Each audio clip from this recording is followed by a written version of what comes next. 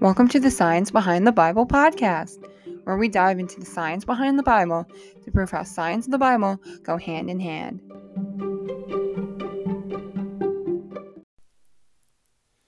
I am finally back after a week's hiatus in which I published my second book, The Fundamentals of God. Now, in light of this new book, I thought I'd discuss the main topic of my book, which is, does God really exist? The short answer to that question is yes. There is so much more that goes into how I know why. This is why I published a second book, The Fundamentals of God.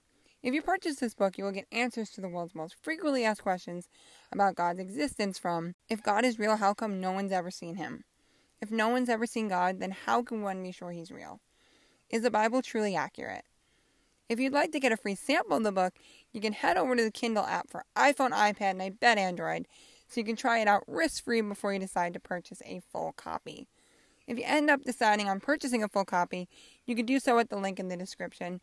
Thank you all so much for supporting my ministry this far, and I can't wait to see what God will do with it in the future. Have a blessed day.